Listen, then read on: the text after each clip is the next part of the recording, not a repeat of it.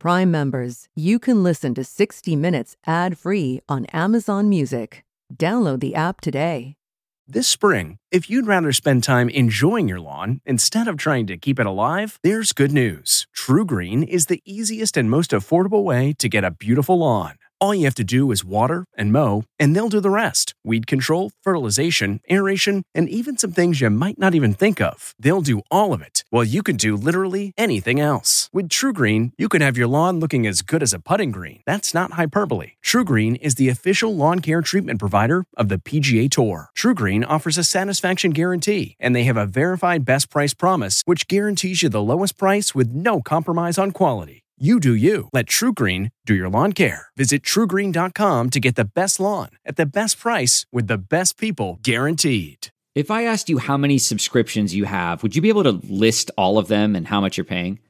If you would have asked me this question before I started using Rocket Money, I would have said yes, but let me tell you, I would have been so wrong. I can't believe how many I had and all the money I was wasting. Rocket Money is a personal finance app that finds and cancels your unwanted subscriptions, monitors your spending, and helps lower your bills. Rocket Money has over 5 million users and has helped save its members an average of $720 a year with over 500 million in canceled subscriptions. Stop wasting money on things you don't use.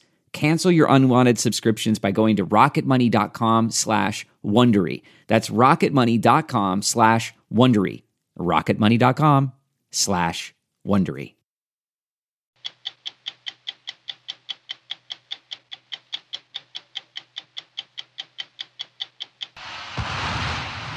It was the largest ballistic missile attack ever against American forces. God damn!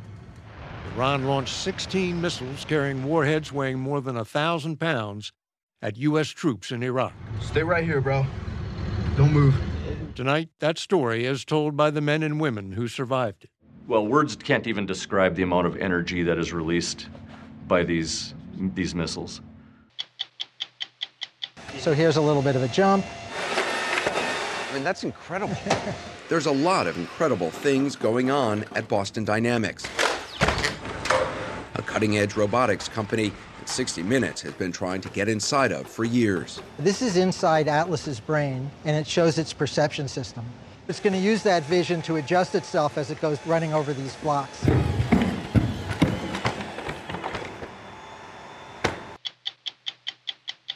Grizzly bears can weigh as much as 1,000 pounds and stand 9 feet tall on their hind legs. You're all right. What has happened to these ferocious predators since they were put on the endangered species list in 1975? It's a story of conservation and conflict, as we saw in Montana. Tell me I can do this. Stick my hand in a grizzly bear's mouth. I'm telling you, you can do that. Oh, yeah. How about that? I'm Leslie Stahl. I'm Bill Whitaker. I'm Anderson Cooper. I'm Scott Pelley. Those stories tonight on 60 Minutes.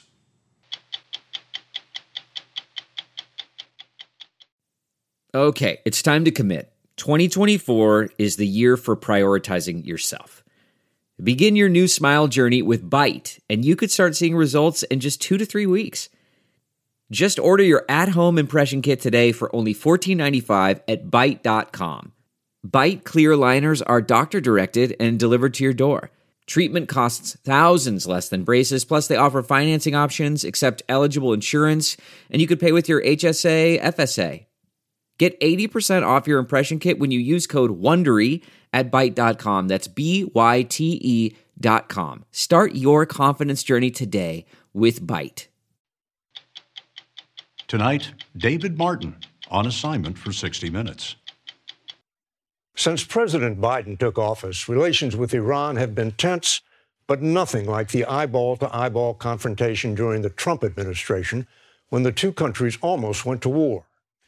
It happened over 6 days in January of 2020, beginning with an American drone strike which killed Iran's most powerful general and ending with an Iranian ballistic missile attack against U.S. troops in Iraq.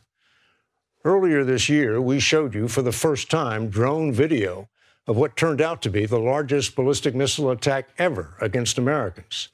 And we talked to the troops who were there on the night the U.S. and Iran went to the brink. Hey, buddy. If you're seeing this video, some bad things happened to Dad last night. So I need you to be strong, okay? For Mom. And just always know in your heart that I love you, okay? Bye, buddy. A few hours after Army Major Alan Johnson recorded that message to his son, Iranian ballistic missiles began raining down on Al-Assad Air Base in Iraq, where 2,000 U.S. troops were based.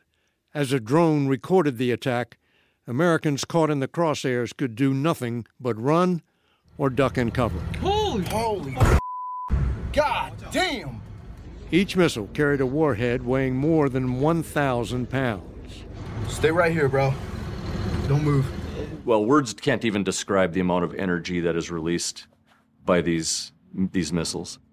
Johnson was taking cover in a bunker designed to protect troops against much smaller warheads, weighing only 60 pounds. Knocked the wind out of me, followed by the most putrid-tasting ammonia, tasting dust that swept through the bunker, coated your teeth. After the blast wave and debris came the flames. The fire was just rolling over the bunker, like 70 feet in the air. Johnson's bunker provided no protection from that. We're going to burn to death. We start heading down 135 meters, make it about a third of the way there. The big voice, we call it, clicks in, incoming, take cover, take cover, take cover. I've got another football field to run. I don't know when this next missile's going to hit. Can you hear the incoming? Like a freight train going by you. Johnson wasn't the only one frantically searching for cover. It's 6 people running for their lives to get to this next bunker. We get to the bunker and realize there's roughly 40 people trying to stuff themselves into this bunker that's made for about 10 folks. And I grabbed the guy in front of me. I'm just like, you got to get in the bunker, and just like shoved everybody in there. But when you're running between bunkers, it's just a matter of what, luck? Luck. The only thing I can actually come up with is that the hand of God protected us, because really nobody should have lived through this. Things are happening that could take us to war if we don't make the correct move here. Marine General Frank McKenzie, commander of U.S. forces in the Middle East, monitored the attack from his headquarters at Tampa, Florida. Ducking into this small room off his main operations center, where he could talk directly to the only 2 people above him in the chain of command. They bring in the Secretary of Defense, and then a little bit later they brought in the President to this conversation. We're listening to the reports of the missiles flying. You ever been on one like this? I've never been on one like this, where real missiles being fired at our forces and where I thought the risks were so high. The Iranian attack on al-Assad was in retaliation for a stunning U.S. operation President Trump ordered 6 nights earlier. A drone strike which killed Iran's most powerful general, Qasem Soleimani. The blood of many Americans is on the hands of Qasem Soleimani. He was as close to an indispensable man as you could find inside Iran. Where he went, violence and death followed. During the American occupation of Iraq, Soleimani had orchestrated attacks which killed more than 600 U.S. troops. And according to McKenzie, he was planning to do it again. We saw intelligence reports where Qasem Soleimani was moving various attack streams forward against our forces in Iraq, against our embassy and against other bases there. Were they imminent? Perhaps in hours, perhaps in days, probably not weeks. Until then, the U.S. had shied away from going after Soleimani for fear killing such a high-ranking government official would only provoke more Iranian attacks. I never take killing anyone as an easy decision, but I think the risk of not acting in this case outweighed the risks of acting. So yes, I was good with the decision. On January 3rd of last year, an airport security camera recorded Soleimani's arrival in Baghdad on a commercial flight from Damascus. McKenzie was watching from a different angle. You have the drones overhead. Do you see him get off the airplane? Yes, yes. As Soleimani's entourage pulled away from the plane, McKenzie gave the kill order to the commander controlling the drones. And then I said, take your shot when you got it. Missiles slammed into both vehicles simultaneously. There's no backslapping, there's no cheering, because now I have to prepare to deal with the consequences of the action. General McKenzie was sure Iran would retaliate, but he didn't know how. And neither, for a while, did the Iranians. I believe they went into a period of disorganization because they had lost the officer who really spoke up and shaped everything up and told them what they were going to do. So it was kind of an ominous silence. It was a very ominous silence. And what was the first sign that Iran might really be thinking of a ballistic missile attack? They began to move their ballistic missiles. The attack was just hours away when Major Alan Johnson got the word Iran's most powerful weapons were aiming for al-Assad. My intelligence officer pulled me aside and basically said, "Sir, I've got some bad news for you." "What's up?" "We have information that Iran is fueling 27 medium-range ballistic missiles, and their intention is to level this base. And we may not survive." This was a completely different threat. Lieutenant Colonel Tim Garland commanded an Army battalion at al-Assad, a sprawling airbase about 120 miles west of Baghdad, where the U.S. operated scores of helicopters, drones, and other aircraft. Did the base have any defense against ballistic missiles? No, sir. It was such an unprecedented threat. I don't think it was ever calculated. So the capability to prevent a ballistic missile attack, it wasn't there. Did you have a plan for what to do? We came up with a plan. The only real defense against a ballistic missile attack is to get out of harm's way. Air Force Lieutenant Colonel Stacy Coleman and the rest of al-Assad scrambled to evacuate more than 50 aircraft and 1,000 troops before the missiles hit. But the base still had to be manned. We still needed to be able to do our mission. So the first decision was to split our team by combat capability. What did you think was going to happen to the people you were telling to stay? The honest truth is, I didn't think that we were going to survive. The best shelter was air raid bunkers built during the rule of Saddam Hussein, but there weren't enough of them. And I just remember a very heavy sinking feeling setting in. I was like, man, we are not going to come up with a bunker plan that's going to be adequate for the number of people that we're talking about. So Garland sent most of his soldiers out into the desert, where they watched the attack from a safe distance. Holy!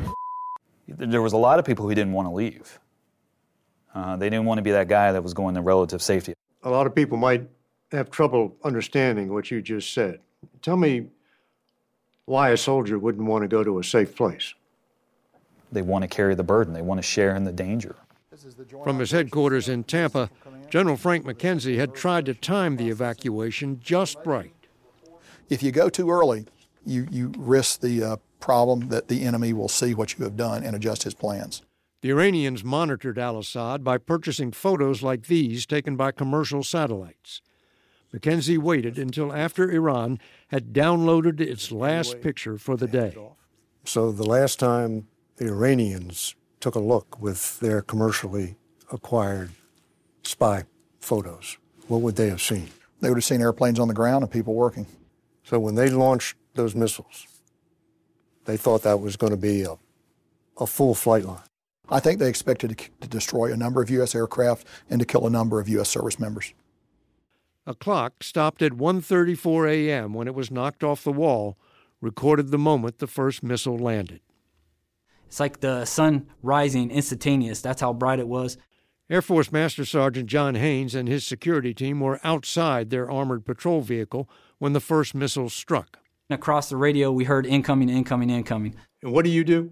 I just threw the phone down and ran to my vehicle. And then once that impact happened, the back pressure blew our doors closed, and then you just see a cloud of dirt, fire. They call it a shock wave, and you kind of feel that wave almost internally. Like it's almost as if your organs are, kind of wavering around inside. Sergeant Kimo Keltz was outside the bunkers manning a guard post in case the missile barrage was followed by a ground assault. We got down and we protected our vital organs, our heads, and we waited. Did it blow you around? And one of the closest ones that had hit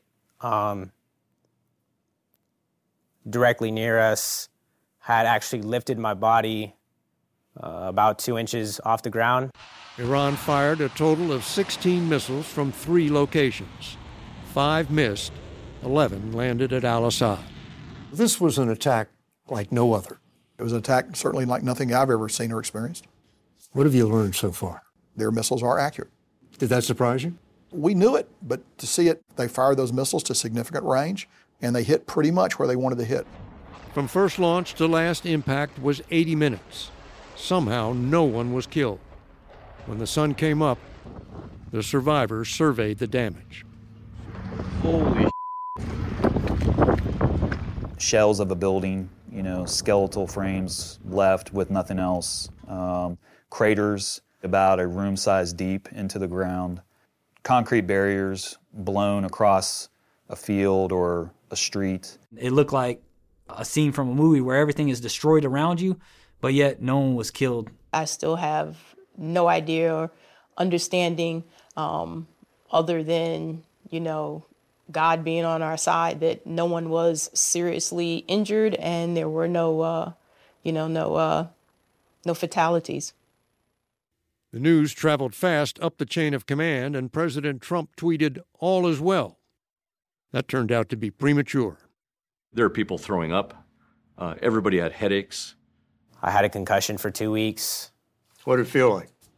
Someone hitting me over the head with a hammer over and over and over. Finally, hours later, we realized we have a mass casualty event here of traumatic brain injury. Military doctors diagnosed more than 100 cases of traumatic brain injury. Major Alan Johnson and 28 other soldiers received Purple Hearts. Do you have any lingering effects today? Headaches every day, horrible tinnitus or ringing in the ears, PTSD. I'll be willing to admit that. I still have nightmares. But the nightmare of war with Iran had been averted. Had Americans been killed, it would have been very different. Have you ever done an estimate on if you hadn't evacuated, the damage that would have been done? So I think we might have lost 20 or 30 airplanes, and we might have lost 100 to 150 U.S. personnel. You had a plan to retaliate if they killed Americans. David, we had a plan to retaliate if Americans had died. Iran was on alert for a possible U.S. strike and hours later shot down a Ukrainian airliner thinking it was an American bomber. 176 entirely innocent people died. Angie's List is now Angie, and we've heard a lot of theories about why. I thought it was an eco move. Fewer words, less paper. No, it was so you could say it faster. No, it's to be more iconic. Must be a tech thing. But those aren't quite right. It's because now you can compare upfront prices, book a service instantly, and even get your project handled from start to finish. Sounds easy. It is, and it makes us so much more than just a list. Get started at Angie.com. That's ANGI, or download the app today. Boston Dynamics is a cutting-edge robotics company that spent decades behind closed doors making robots that move in ways we've only seen in science fiction films. They occasionally release videos on YouTube of their lifelike machines spinning, somersaulting, or sprinting, which are greeted with fascination and fear. As we first told you this past spring, we've been trying without any luck to get into Boston Dynamics' workshop for years. And in March, they finally agreed to let us in. After working out strict COVID protocols, we went to Massachusetts to see how they make robots do the unimaginable. From the outside, Boston Dynamics headquarters looks pretty normal. Inside, however, it's anything but. If Willy Wonka made robots, his workshop might look something like this. There are robots in corridors, offices, and kennels.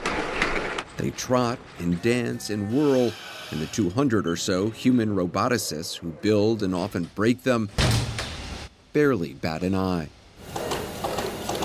That is Atlas, the most human-looking robot they've ever made. It's nearly 5 feet tall, 175 pounds, and is programmed to run, leap, and spin like an automated acrobat. Wow.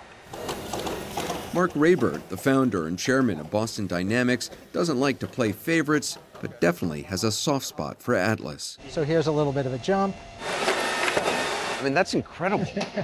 Atlas isn't doing all this on its own. Technician Brian Hollingsworth is steering it with this remote control, but the robot's software allows it to make other key decisions autonomously. So really the robot is, doing all its own balance, all its own control. Brian's just steering it, telling it what speed and direction. Its computers are adjusting how the legs are placed and what forces it's applying in order to keep it balanced. Atlas balances with the help of sensors, as well as a gyroscope and 3 onboard computers. It was definitely built to be pushed around. Good, push it a little bit more. It's just trying to keep its balance. Just like you will if I push you. And you can push it in any direction. You can push it from the side. Making machines that can stay upright on their own and move through the world with the ease of an animal or human has been an obsession of Mark Raybert's for 40 years. The space of time you've been working in is nothing compared to the time it's taken for animals and humans to develop. Some people look at me and say, oh, Raybert, you've been stuck on this problem for 40 years. Animals are amazingly good, and people, at what they do. We're so agile, we're so versatile. We really haven't achieved what humans can do yet, but I think we can. Raybert isn't making it easy for himself. He's given most of his robots legs. Why focus on legs? I would think wheels would be easier. Yeah, wheels and tracks are great if you have a prepared surface, like a road or even a dirt road. But people and animals can go anywhere on Earth using their legs. And so that was the inspiration. Ready? 1, 2. Some of the first contraptions he built in the early 1980s bounced around on what looked like pogo sticks. They appeared in this documentary when Raybert was a pioneering professor of robotics and computer science at Carnegie Mellon. He founded Boston Dynamics in 1992, and with CEO Robert Plater, has been working for decades to perfect how robots move. They developed this robot called Big Dog for the military, as well as this larger pack mule that could carry 400 pounds on its back. Experimenting with speed, they got this cheetah-like robot to run nearly 30 miles an hour. None of these made it out of the prototype phase, but they did lead to this. It's called Spot. Boston Dynamics made it not knowing exactly how it would be used, but the inspiration for it isn't hard to figure out. So Spot is a omnidirectional robot, so I can go forwards and backwards. This is crazy. This is the real benefit of legs. Legs give you that capability. That's Robert Plater, the CEO, and Hannah Rossi, a technician who works on Spot. I'm not doing anything special to let it walk over those rocks. There you go. The controls are easier to use than you might expect. Does it have to come in straight on? You don't have to be perfect about it. Drive it close to wherever you want to go, and the robot will do the rest. Wow. In some ways, it's like driving a very sophisticated remote-controlled car. What makes it different? Spot is really smart about its own locomotion. It deals with all the details about how to place my feet, what gait to use, how to manage my body, so that all you have to tell it is the direction to go to. And in some cases, you don't even have to do that. When signaled, Spot can take itself off its charging station and go for a walk on its own, as long as it's pre-programmed with the route. It uses 5 3D cameras to map its surroundings and avoid obstacles. I mean, it is like something... Atlas has a similar technology. While we were talking in front of Atlas, this is how it saw us. This is inside Atlas's brain, and it shows its perception system. So what looks like a flashlight is really the data that's coming back from its cameras. And you see the white rectangles, that means it's identifying a place that it could step. And then once it identifies it, it attaches those footsteps to it, and it says, okay, I'm going to try and step there. And then it adjusts its mechanics so that it actually hits those places when it's running. All of that happens in a matter of milliseconds. And so it's going to use that vision to adjust itself as it goes running over these blocks. Atlas cost tens of millions of dollars to develop, but it's not for sale. It's used purely for research and development. But Spot is on the market. Around 500 are out in the world. They sell for about $75,000 a piece. Accessories cost extra. Some spots work at utility companies, using mounted cameras to check on equipment. Others monitor construction sites, and several police departments have tried them out to assist with investigations. Let's talk about the fear factor. When you post a video of Atlas or Spot doing something, a ton of people are amazed by it and think it's great, and there's a lot of people who think this is terrifying. The Rogue Robot story is a powerful story, and it's been told for 100 years, but it's fiction. Robots don't have agency. They don't make up their own minds about what their tasks are. They operate within a narrow bound of their programming. It is easy to project human qualities onto these machines. I think people do attribute to our robots much more than they should because, they haven't seen machines move like this before. And so they want to project intelligence and emotion onto that in ways that are fiction. In other words, these robots still have a long way to go. I mean, it's not C-3PO. It's not thinking... So let me tell you about that. There's cognitive intelligence and athletic intelligence. Cognitive intelligence is making plans, making decisions, reasoning, and things like that. It's not doing that. It's mostly doing athletic intelligence, which is managing its body, its posture, its energetics.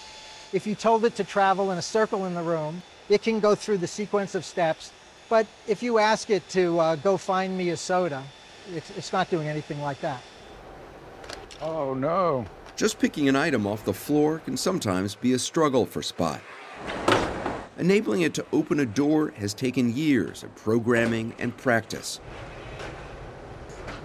And a human has to tell it where the hinges are.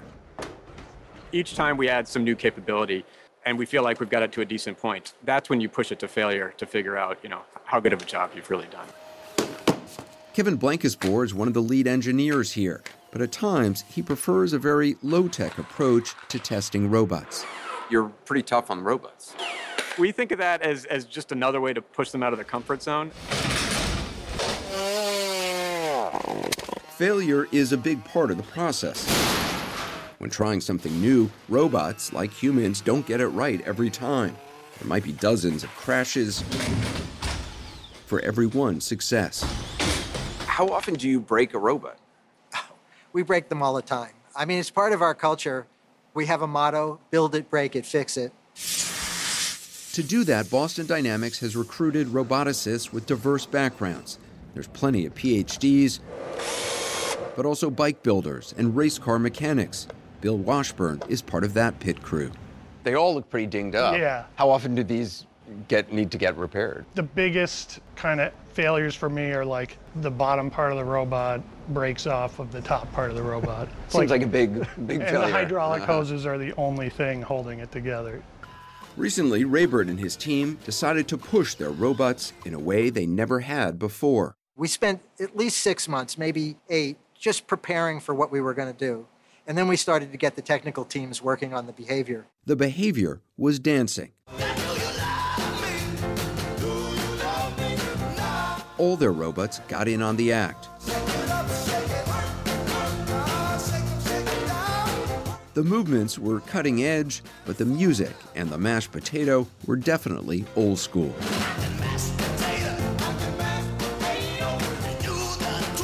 There are some people who see that and say, that can't be real. Nothing's more gratifying than hearing that. What's the point in proving that the robot can do the mashed potato? This process of, doing new things with the robots lets you generate new tools, new approaches, new understanding of the problem that takes you forward. But man, isn't it just fun? But I mean, it costs a lot of money. It took 18 months of your time. I think it was worth it. Whether it'll be worth it to Boston Dynamics' new owners is less clear. A lot of detail. The South Korean car maker Hyundai has purchased a majority stake for nearly $1 billion. It is Boston Dynamics' third owner in 8 years. There's pressure to turn their research into revenue. And Boston Dynamics hopes this new robot will help. It's called Stretch, and it's due to go on sale next year. this was the first time they'd shown it publicly. Warehouse is really the next frontier for robotics. Stretch may not be that exciting to look at, but it's built with a definite purpose in mind. It's got a 7-foot arm, and they say it can move 800 boxes an hour in a warehouse and work for up to 16 hours without a break. Unlike many industrial robots that sit in one place, Stretch is designed to move around. You can drive it around with a joystick, and at times that's the easiest way to get it set up. But once it's ready to go in a truck and unload it, you hit go, and from there on it's autonomous, and it'll keep finding boxes and moving them until it's all the way through. This generation of robots is going to be different. They're going to work amongst us. They're going to work next to us in ways where we help them, but they also take some of the burden from us. The more robots are integrated into the workforce, the more jobs would be taken away. At the same time, you're creating a new industry. We envision a job we like to call the robot wrangler. He'll launch and manage 5 to 10 robots at a time and sort of keep them all working. Is there a robot you've always dreamt of making that you haven't been able to do yet? A car with an active suspension, essentially legs, like a roller skating robot. And a robot like that, could go anywhere on Earth. That's one thing that maybe we'll do at some point. But, really the sky's the limit. There's all kinds of things we can and will do. As with so many things Boston Dynamics does, it's hard to imagine how that would work. But then again, who'd have thought a bunch of metal machines would one day show us all how to do the mashed potato? Watch me now! When Lewis and Clark first encountered grizzly bears, there may have been 100,000 of them in the American West, from what is now Canada all the way down to Mexico. Grizzlies are among the most fearsome predators on the planet, so for the next 150 years, they were systematically exterminated by settlers, ranchers, and farmers who saw them as a threat to their lives and livelihoods. By the 1960s, there were just a few hundred left in the lower 48 states. In 1975, grizzly bears were among the first animals to be protected under the Endangered Species Act. And as we reported last year, what's happened since, especially in the state of Montana, is a story both of conservation and conflict. Ever been face-to-face with a grizzly? Neither had we. Ready? Yeah. In the Swan Mountains of northwestern Montana, we are carrying bear spray and following state bear specialist Eric Wenham and his colleague Milan Vinks deep into the woods. Hey! Wenham is checking one of several traps called snares. Oh, there's a bear. That he has baited with beaver meat. Grizzly bear. You hear that? The closer we get, the more agitated she's going to become, so we'll kind of be quiet, get a good weight assessment on her, and then we'll just drift right back out.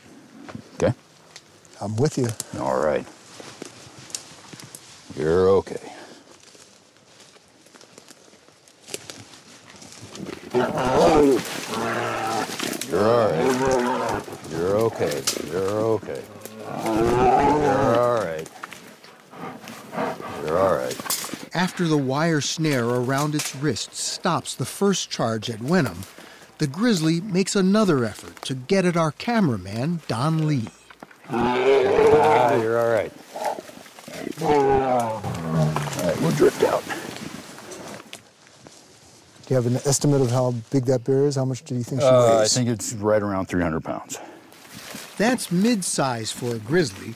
They can weigh as much as 1,000 pounds and stand 9 feet tall on their hind legs. We're going to mix a little bit of metatomidine in there. Wenham and Vinks mix a cocktail of veterinary sedatives and load them into a dart gun. You have the dart, I have the bear spray. There we go, we are set. Vinks carries a shotgun loaded with lethal ammunition just in case.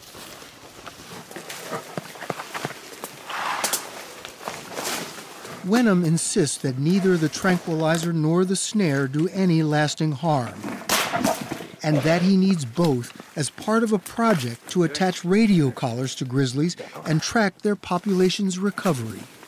To me, having A grizzly bear population means that the ecosystem is intact.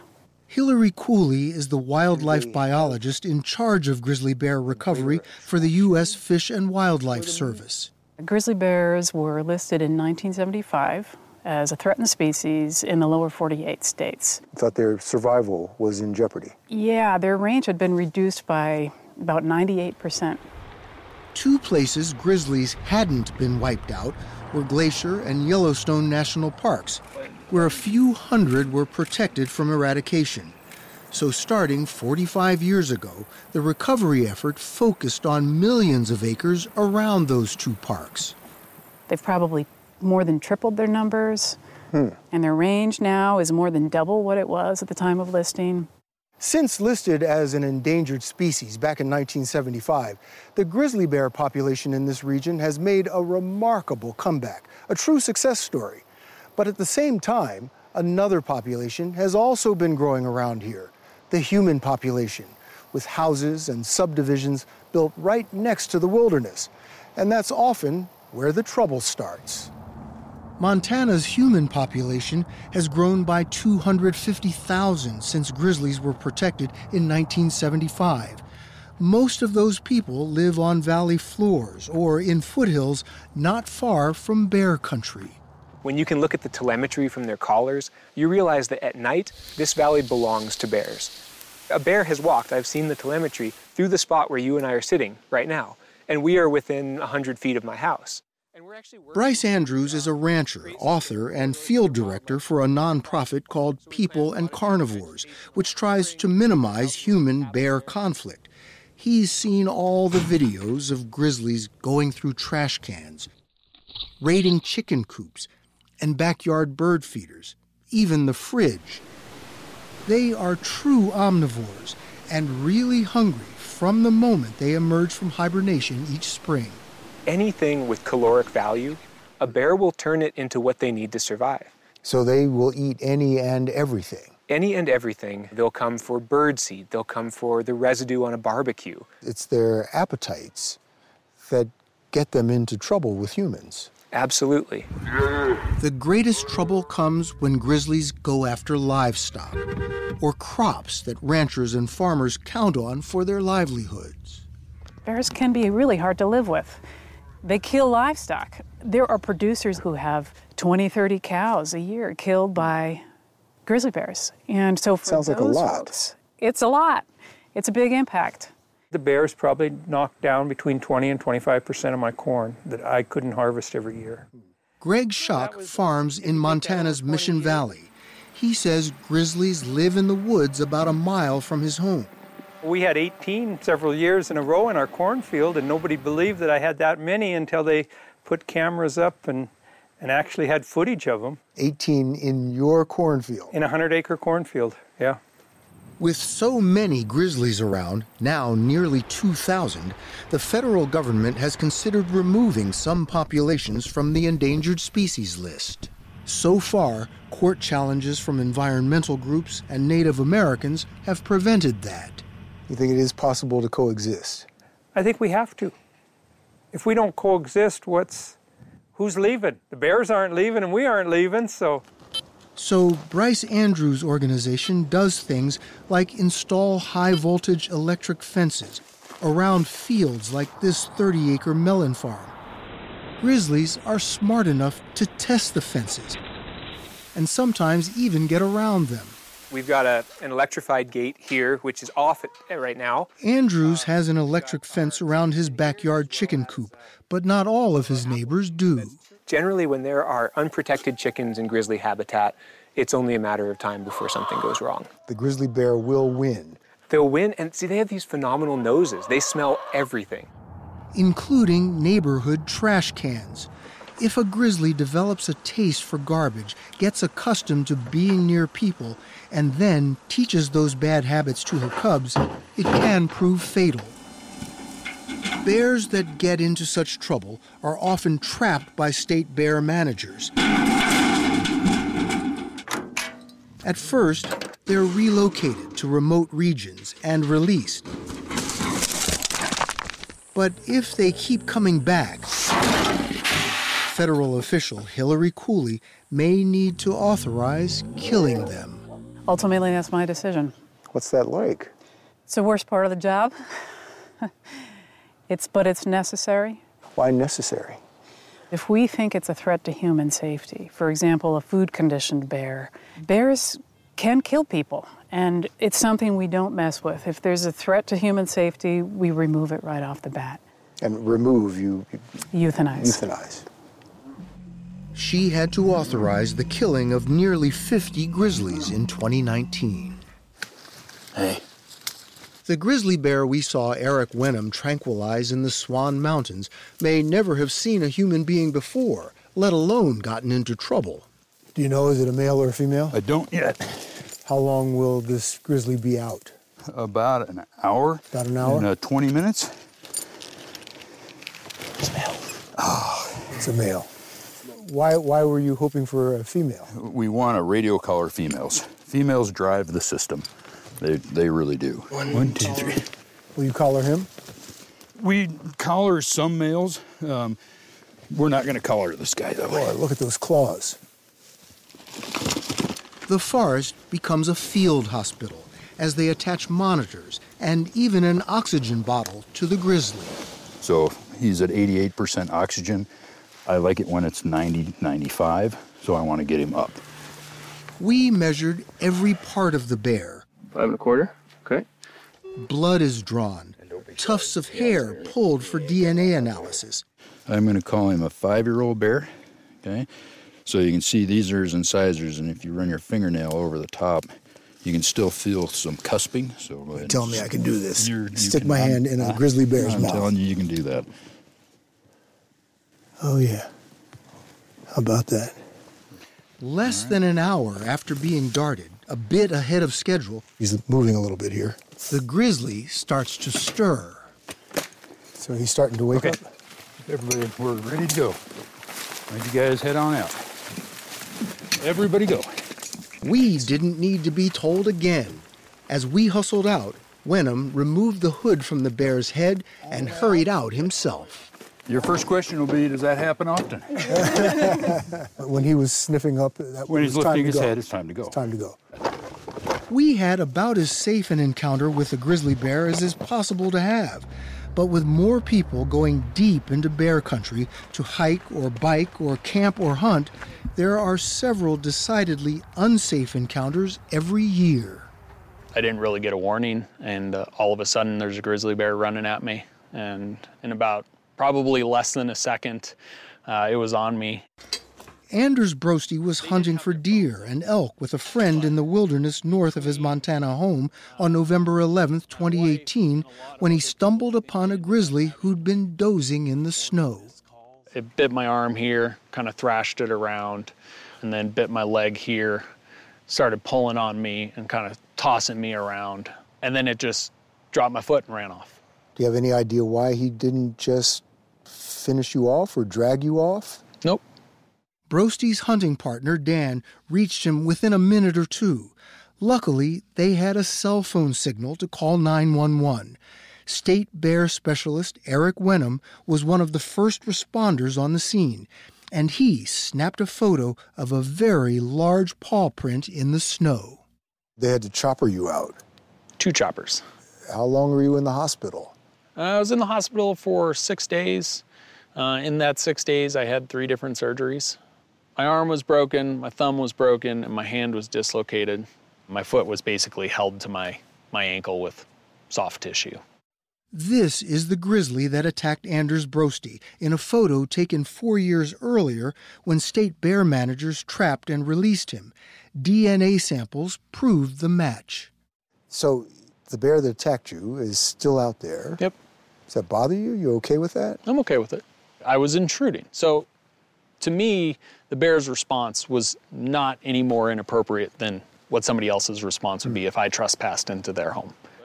Brosty, who is the co-founder of a company that makes mountain bikes, is back on his after many months of tough rehab. And he says he and his friend Dan plan to go hunting again this November 11th, the anniversary of the attack. I think it's part of what makes Montana wild. If we didn't have grizzly bears, it'd be a little less wild. They're a part of our ecosystem. They play a role in everything that's going on around here. I think that's kind of cool. I'd prefer not to see one that close again, though. 2 people have been killed by grizzlies in Montana so far this year. A man attacked in April while fishing, and just last month, a woman who was pulled out of her tent by a bear. Both grizzlies were found and killed by authorities.